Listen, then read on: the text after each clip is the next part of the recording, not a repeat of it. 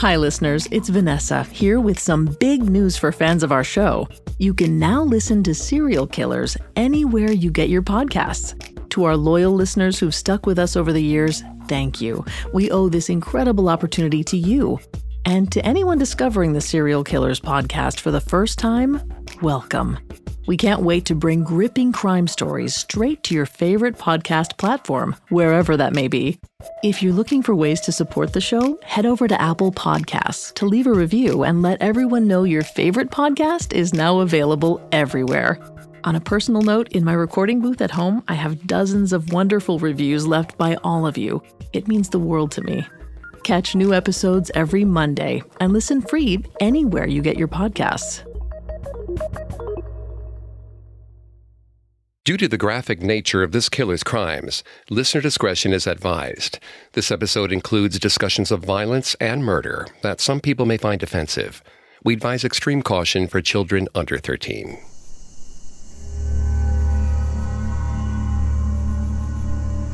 On the night of August 4th, 1918, 28-year-old Mary Schneider was exhausted. She laid in bed, willing herself to sleep, but try as she might, she couldn't get comfortable. Mary was 8 months pregnant, and between the sticky humidity of a New Orleans summer and the endless buzz of cicadas leaking through her bedroom window, she found herself laying awake. On those nights, she'd listen to Ed as he softly snored beside her, letting the sound of his steady breathing lull her to sleep. But tonight, Ed was gone, working the night shift at the Southern Pacific Wharf. She was alone. Mary closed her eyes again and slowed her own breath, losing her thoughts in the hum of the cicadas. Then, finally, she drifted off. Sometime later, the sound of the bedroom door opening stirred her awake. Still hazy with sleep, she squinted in the dark, seeing if Ed had returned home.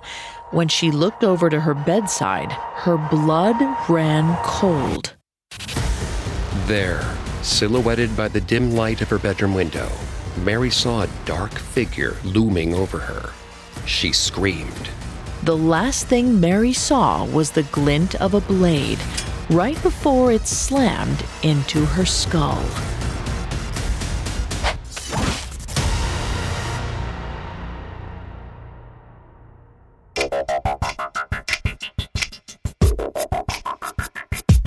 Hi, I'm Greg Polson. This is Serial Killers.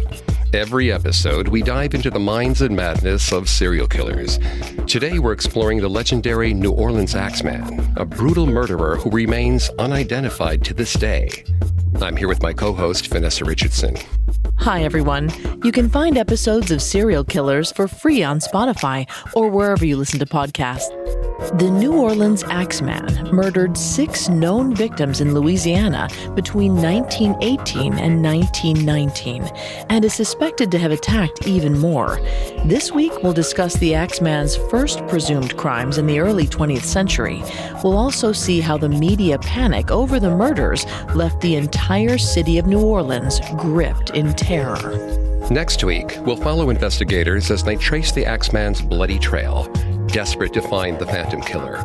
We'll also examine his final murders before his mysterious disappearance in 1919. A lot can happen in 3 years, like a chatbot may be your new best friend. But what won't change? Needing health insurance. United Healthcare Tri-Term Medical Plans, underwritten by Golden Rule Insurance Company, offer flexible, budget-friendly coverage that lasts nearly 3 years in some states. Learn more at uh1.com. Hi, I'm Daniel, founder of Pretty Litter. Cats and cat owners deserve better than any old-fashioned litter. That's why I teamed up with scientists and veterinarians to create Pretty Litter.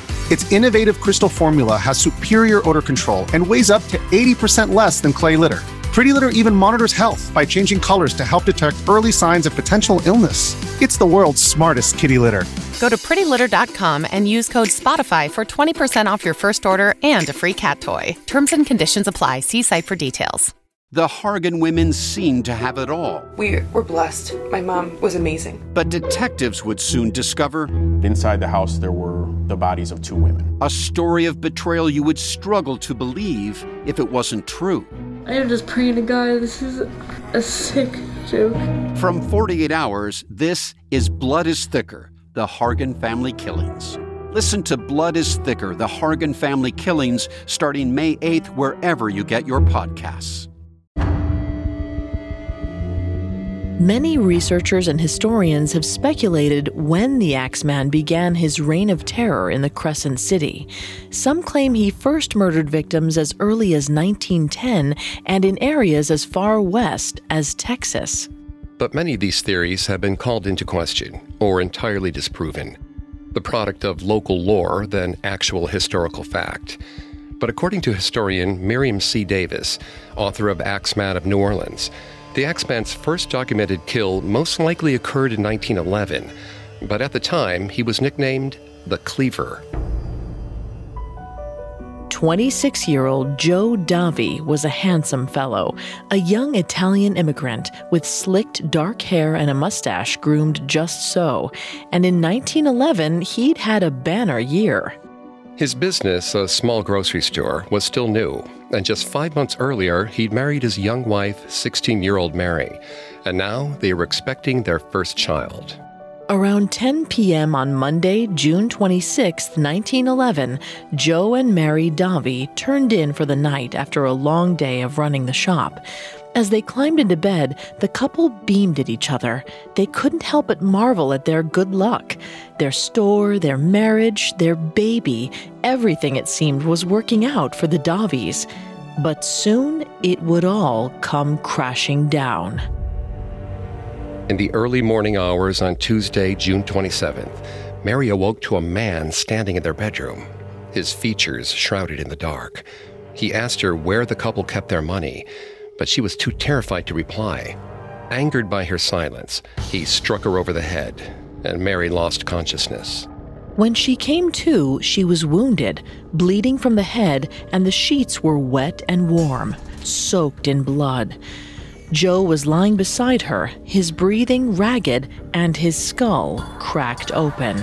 He'd struggled for his life for another 30 hours before passing away at a local hospital. Mary, meanwhile, survived, a widow at 16. Doctors concluded that Joe Davi's skull fracture was inflicted with a sharp-edged, though heavy blade, almost in the center of the head, crushing through scalp and bone, just such an injury as would have resulted from a blow with a butcher's cleaver. With no evidence left at the scene beside Joe Davi's mangled body, police were without a suspect.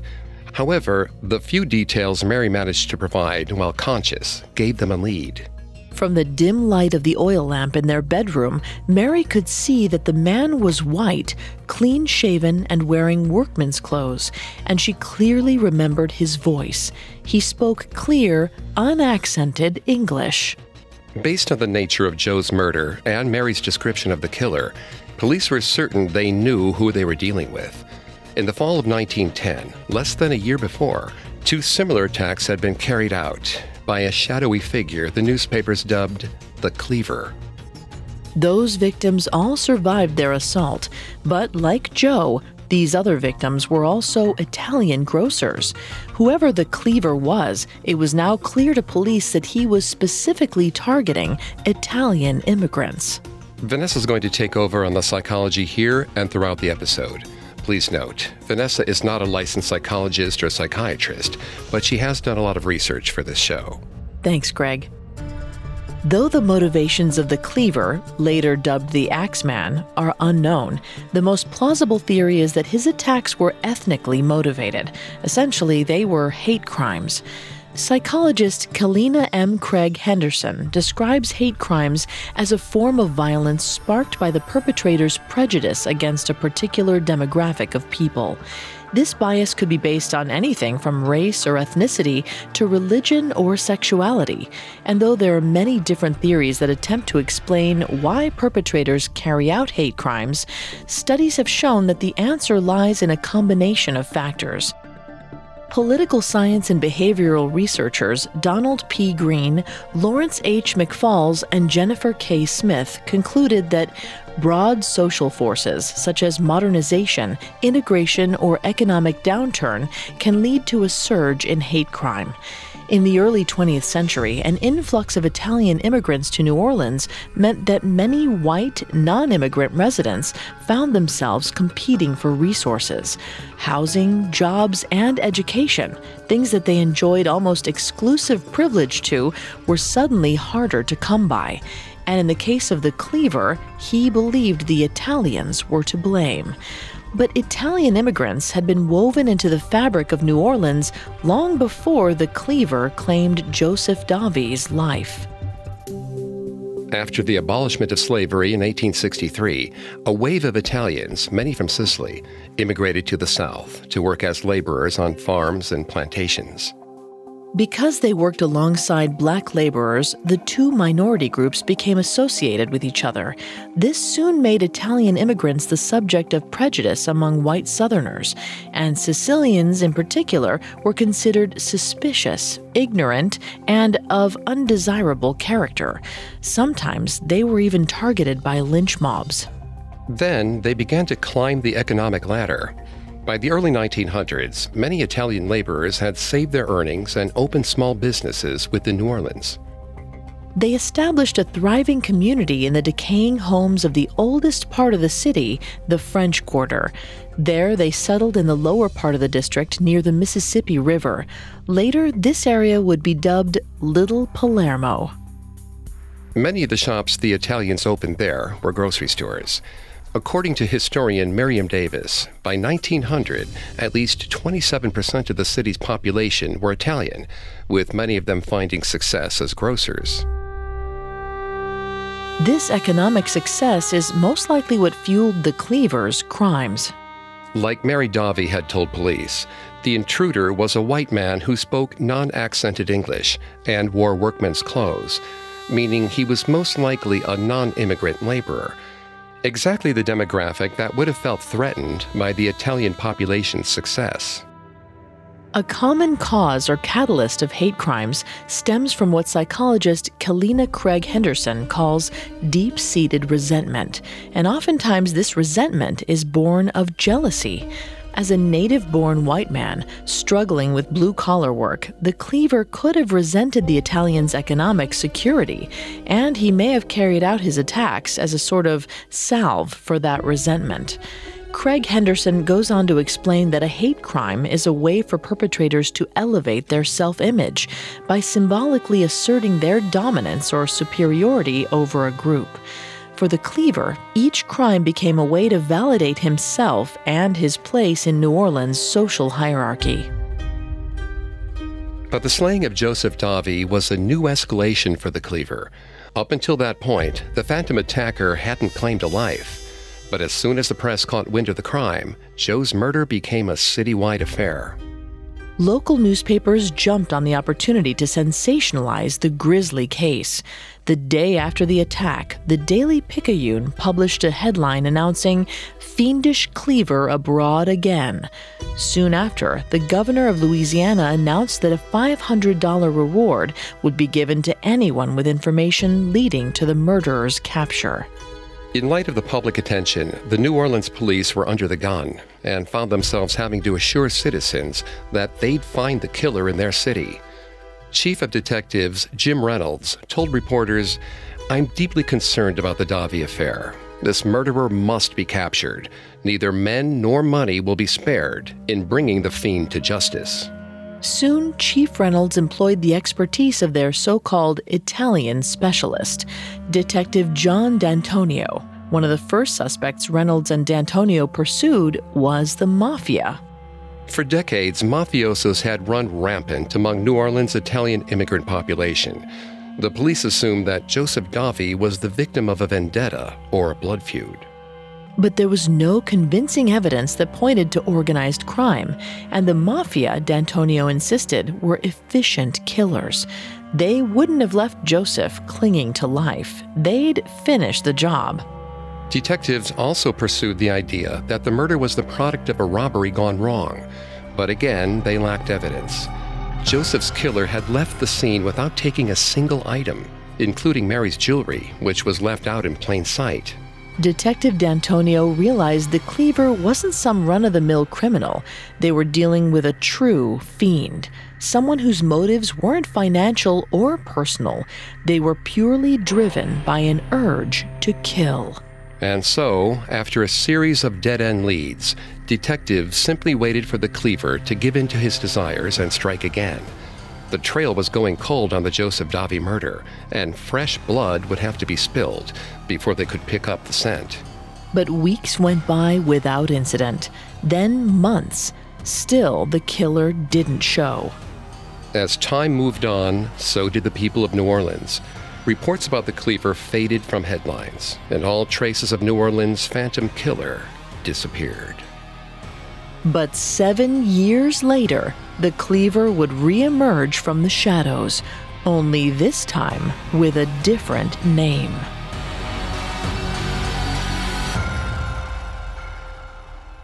Coming up, New Orleans is introduced to the Axeman. Thanks to our sponsor, BetterHelp. Today I'm sitting down with Jesus Joe, licensed therapist and head of clinical operations at BetterHelp, to discuss mental health, the human experience, and my journey with therapy. Jesus, can you tell me about online therapy? How does it work? And is it effective? It's not that different from traditional in-person therapy. It's just you're not meeting in an office anymore. You're meeting through your device. So you're still able to connect with a real-life person. In terms of efficacy, we use questions from common assessments. And what we're finding so far is that a lot of clients, over time, report lessened symptoms. You're incorporating skills that you learn with your therapist into your real-life relationships. And you schedule your weekly sessions just like you would in traditional therapy. And then you work towards a healthy, happy, functioning life. As the world's largest therapy service, BetterHelp has matched over 3 million people with professionally licensed therapists that are available 100% online. Learn more and save 10% off your first month at betterhelp.com/parcast. That's betterhelp.com/parcast. Hey, it's Kaylee Cuoco for Priceline. Ready to go to your happy place for a happy price? Well, why didn't you say so? Just download the Priceline app right now and save up to 60% on hotels. So whether it's Cousin Kevin's Kazoo Concert in Kansas City, go Kevin, or Becky's Bachelorette Bash in Bermuda, you never have to miss a trip ever again. So download the Priceline app today. Your savings are waiting. Go to your happy place for a happy price. Go to your happy price, Priceline. Now back to the story. In the early 20th century, New Orleans was haunted by a violent fiend called the Cleaver. For months, this faceless criminal broke into the homes of Italian grocers and brutally attacked them while they slept. But in 1911, the Phantom Cleaver committed his first actual kill.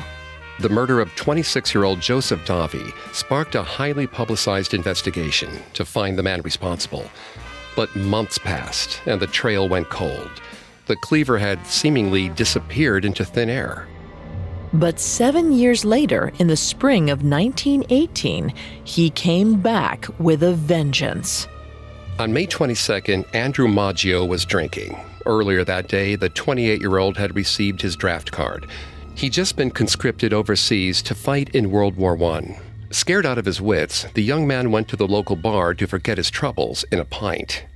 Around 3 a.m. the next morning, Andrew stumbled home to the corner of Magnolia and Upper Line Streets where he lived with his older brother Joseph and his wife Catherine.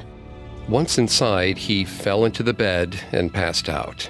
Around 4:30 a.m., still groggy from booze, Andrew woke up to an odd sound. It came from the other side of the shared wall that divided his room from Joseph and Catherine's bedroom. Listening closely, he realized what it was: groaning. Even coming out of a drunken stupor, Andrew knew something was deeply wrong, but he couldn't bring himself to open his brother's bedroom door. Instead, he sprinted down the street to his older brother Jacob's home and begged him to come back to the house. When they approached the back door, the two brothers stopped dead in their tracks.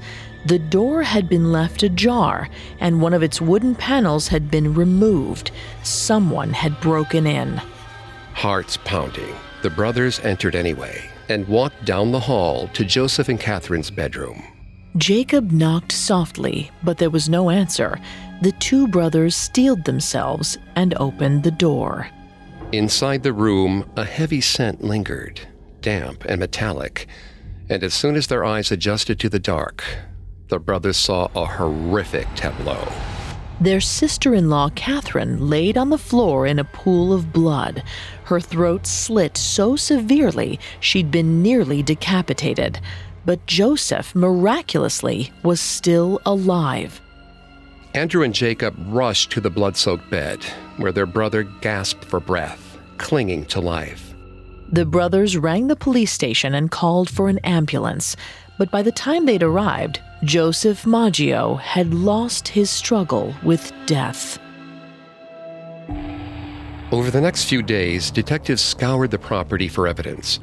In the bathtub, they found a murder weapon, a bloody axe that had belonged to Joseph Maggio. They also discovered a second weapon, a stainless steel straight razor found in the neighbor's rose trellis.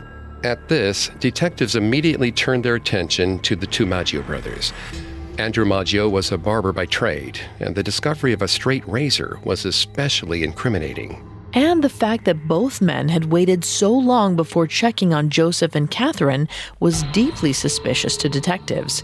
So both Maggio brothers were taken in for questioning, and though they released Jacob fairly quickly, they kept Andrew. Despite the many telltale signs, none of the detectives connected the Maggio case to the brutal Cleaver attacks 7 years earlier. This was due in large part to a change in the force.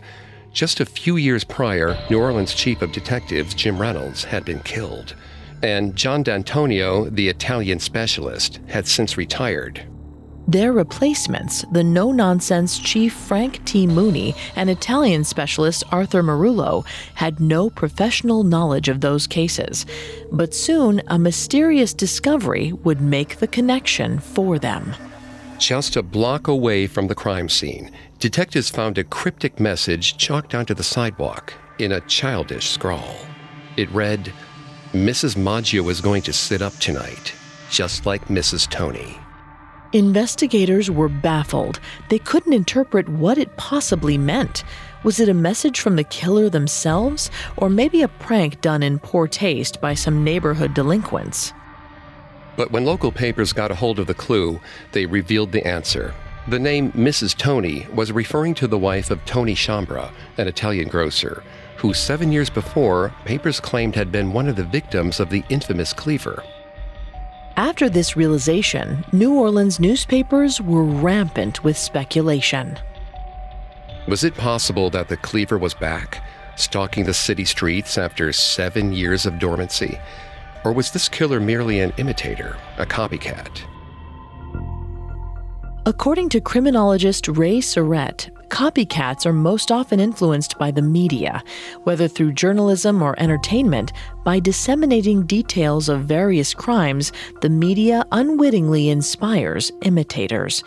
However, Surrett clarifies that exposure to these details does not cause a crime to occur, but rather shapes its nature. Essentially, the media does not serve as a motivation or catalyst, but it does influence a pre-existing criminal's style.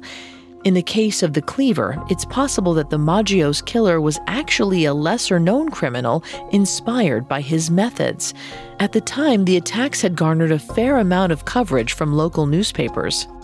However, this still begs the question of why the imitator would have waited 7 years to strike. After all, it had been nearly a decade since the Cleaver made headlines. So why now? It's less likely that the Maggio's murders were the work of a copycat than they were of the Cleaver himself. As we now know, serial killers will commonly act in cycles. These typically include an active period of murder, as well as a dormant phase in which they stop killing for a stretch of time. And some killers have longer dormancy periods than others. But historian Miriam C. Davis gives another possible explanation, that for the last 7 years, the Cleaver had been imprisoned, most likely due to a less serious felony, like robbery. And as the papers across the city speculated, nearly a decade of pent-up bloodlust had led the very same Cleaver to the Maggio's doorstep.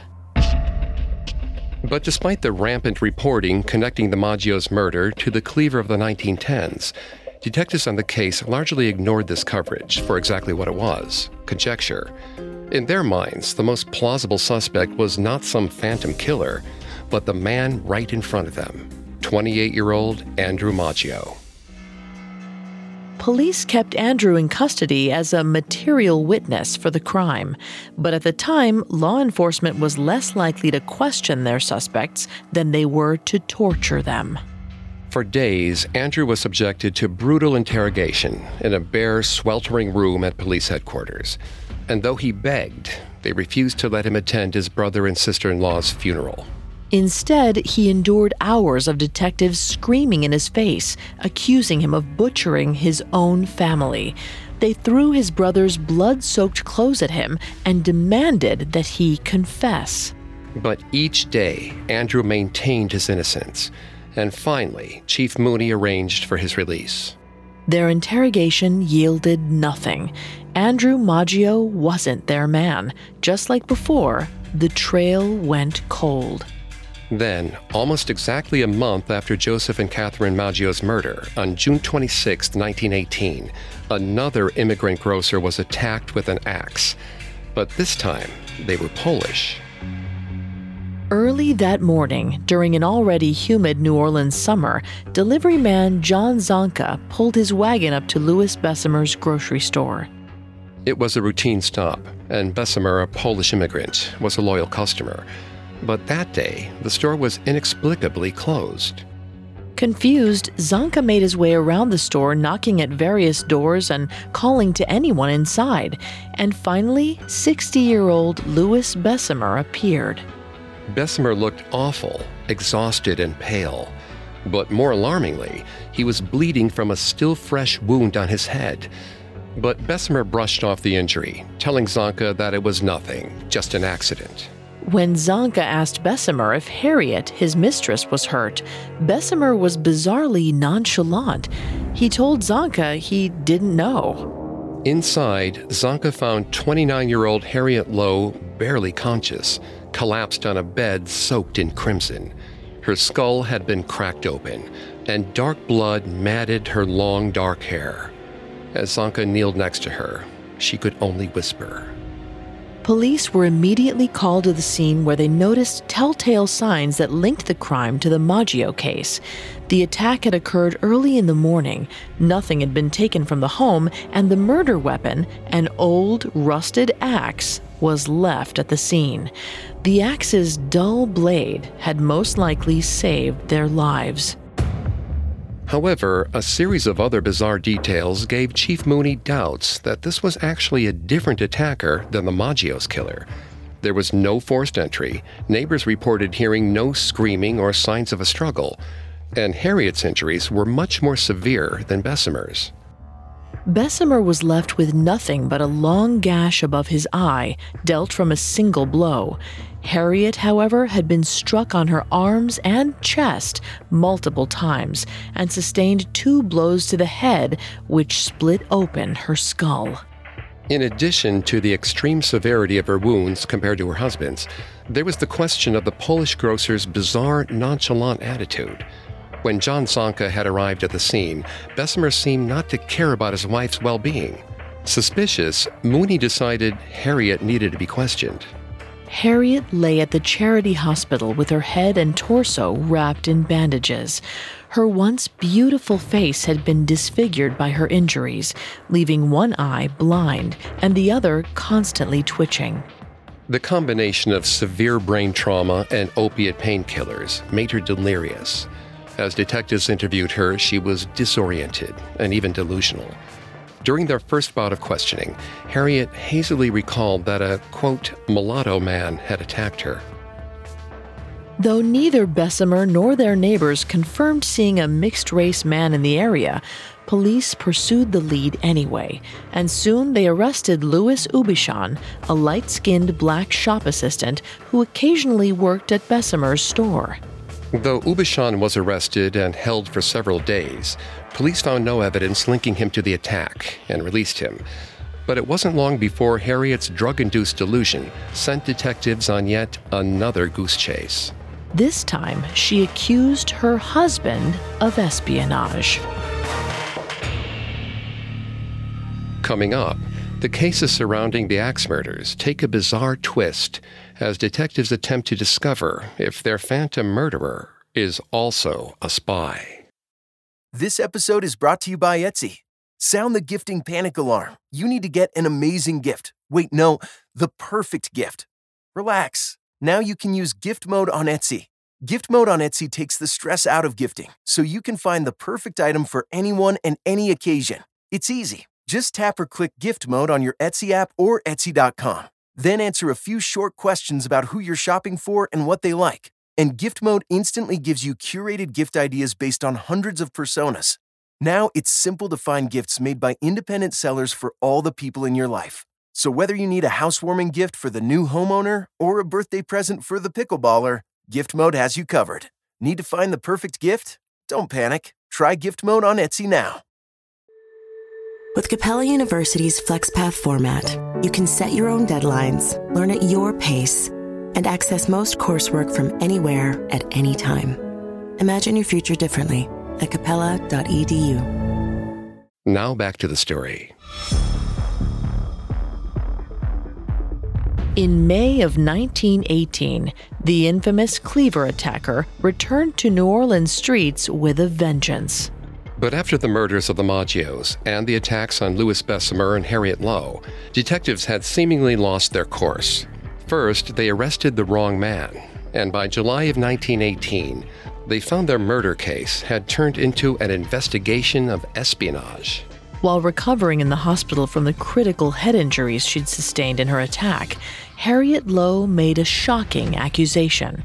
She told detectives that Louis Bessemer was not actually a Polish grocer, but a German spy, a charge that detectives took very seriously in the midst of the First World War.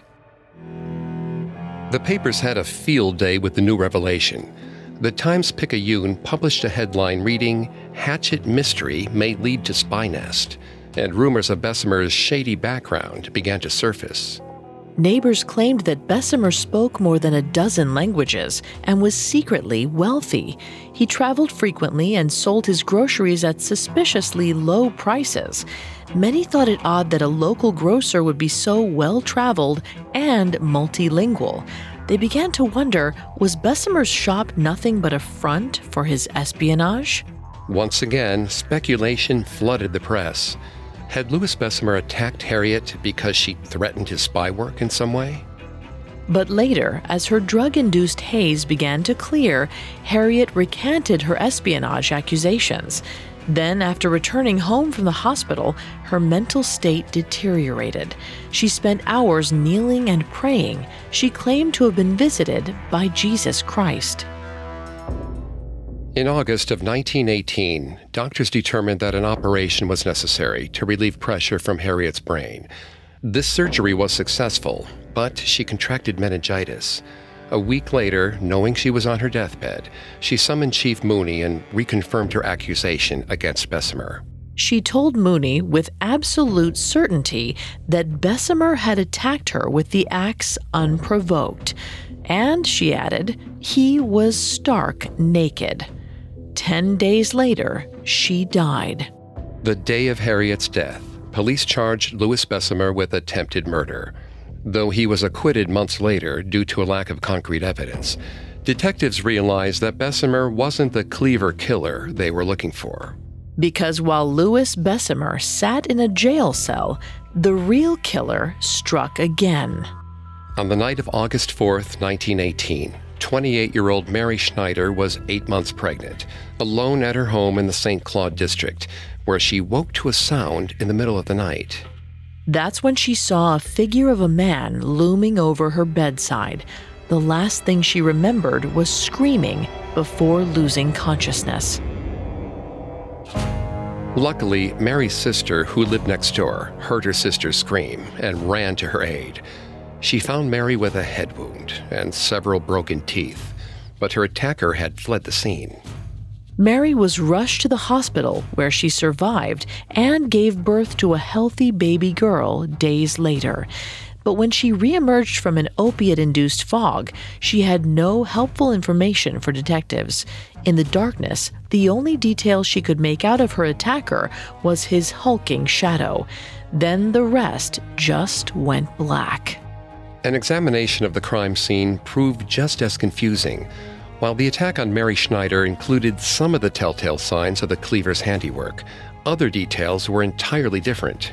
There was no sign of forced entry, and a broken lamp was determined to be the attacker's weapon, not an axe. And most baffling of all was the fact that unlike almost all of the killer's other victims, Mary Schneider was neither a grocer nor Italian. Detectives began to believe that Mary Schneider's attacker was just an ordinary burglar who'd panicked, nothing as vicious as their phantom killer. But the journalists of New Orleans weren't so easily dissuaded. In the days after the attack, headlines appeared across the city with declarations of the killer's return in bold print. But this time, they'd given him a new name, the Axeman. Newspapers all over New Orleans christened him, glad to have a name for their once anonymous phantom killer, and his new moniker sold papers like hotcakes. The Times-Picayune announced, "Police believe Axeman may be active in city," and copies flew off the stands. Once again, New Orleans was launched into a spiral of rampant speculation. Regardless of who actually attacked Mary Schneider, the papers were convinced that a serial killer was still on the prowl. Then, like a sinister self-fulfilling prophecy, the headlines summoned the Axeman from the shadows. Less than 1 week after Mary Schneider's attack, on August 10, 1918, he set out to butcher his next victim. On the corner of Tonty and Gravier Street, sisters Pauline and Mary Bruno lay fast asleep in the small, cramped cottage they shared with their uncle, 31-year-old Joe Romano. Joe was a barber on Canal Street, while 15-year-old Pauline worked at a candy factory. 13-year-old Mary ran the small family grocery at the front of the cottage. The Brunos were a far cry from the Axeman's typical upper-middle-class victims. Their tiny store hardly qualified as a proper grocery, and the family was just barely making ends meet. But that night, the phantom killer wasn't particularly discerning. Around 3 a.m., Pauline woke up to a sound coming from behind her bedroom wall. She could hear a commotion coming from her Uncle Joe's room. Someone was bumping about, banging into furniture. Then it stopped. Pauline sat up in bed, and as she did, she saw a strange man standing in the doorway. He was tall, heavy-set, and wearing a dark suit. Pauline screamed. This woke up Mary. When Pauline's younger sister also saw the stranger, she screamed too. As the teenage girls shrieked in unison, the man stood frozen in their doorway. Then he fled. When the girls went to check on their Uncle Joe, he had stumbled into the parlor in a state of shock. Blood streamed down his neck and his hands as he held his wounded head. The girls helped him into a chair. He instructed them to call an ambulance before going unconscious. By the time the medics arrived, he managed to walk out of the house himself. But 2 hours later, Joe Bruno succumbed to his injuries and died. Joe had suffered a single blow to the head. His doctor concluded that the weapon must have been extremely sharp because the blade had cut clean to the brain. Later, detectives found the murder weapon, a bloodied axe left on his bedroom floor. If detectives had any doubt that the violent attacks on Italian grocers in the city were connected, after Joe Bruno's murder, all uncertainty evaporated. And the people of New Orleans, especially the city's Italian community, were gripped with fear. As predicted, some Italian grocers closed shop temporarily, too terrified to tempt fate. And this is perhaps exactly what the Axeman wanted. As we discussed earlier, the New Orleans Axeman was most likely motivated by prejudice, specifically against economically successful Italian immigrants. But while his attacks can be explained as an attempt to assert dominance to validate his self-image, they may also be symbolic. According to psychologist Kalina Craig Henderson, hate crimes are often committed to send a greater message to other members of the victim's community, an ominous warning. By striking fear into these communities, the perpetrators of hate crimes hope to indirectly control this group, ultimately minimizing them, if not driving them out entirely. And the Axeman's message was heard loud and clear. So loud, in fact, that not just the Italian community was affected. All of New Orleans was terrified that their family would be next. That August, citizens were hurrying to buy guns, preparing themselves should the Axeman come their way. Parents and spouses began standing guard over their families at night. Others joined forces. They formed neighborhood night watches, rotating in shifts. In August of 1918, men and women sat up at night, restless, wondering if the Axeman would come hacking at their door. Soon, New Orleanians saw visions of the phantom killer everywhere. Rumors spread like wildfire of mysterious men lurking in the shadows. But not all of this gossip was unfounded. That summer, copycat criminals started staging home robberies a la Axeman all over the city. They chiseled through doors, robbing their victims blind and leaving behind a discarded axe to throw the cops off their trail. Soon, the New Orleans PD was flooded with leads for potential Axeman crimes. But in a sea of imitators, how did they know which of these break-ins were staged and which to pursue? The city descended into pure chaos. And detectives were under the gun. It had been 3 months since the Maggios murders in May of 1918, and police had yet to arrest a single promising suspect. At the time, Chief Frank Mooney was reportedly receiving scathing public criticism. For the rest of the summer of 1918, New Orleans was immersed in a waking nightmare. Every night, citizens went to sleep wondering who wouldn't wake up the next morning. The entire city was plagued by dread. All the while, the Axeman was biding his time in the shadows, and when he re-emerged, he would ensure that the people of New Orleans never forgot his name.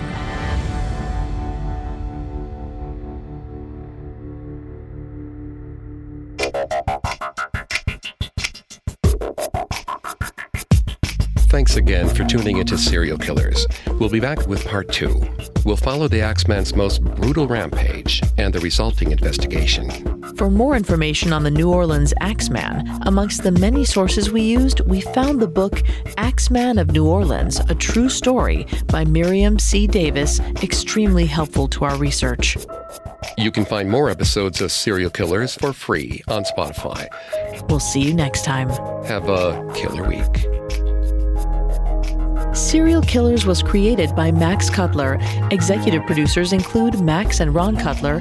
Sound design by Anthony Valsic, with production assistance by Ron Shapiro, Carly Madden, and Aaron Larson. This episode of Serial Killers was written by Alex Garland, with writing assistance by Abigail Cannon, and stars Greg Polson and Vanessa Richardson.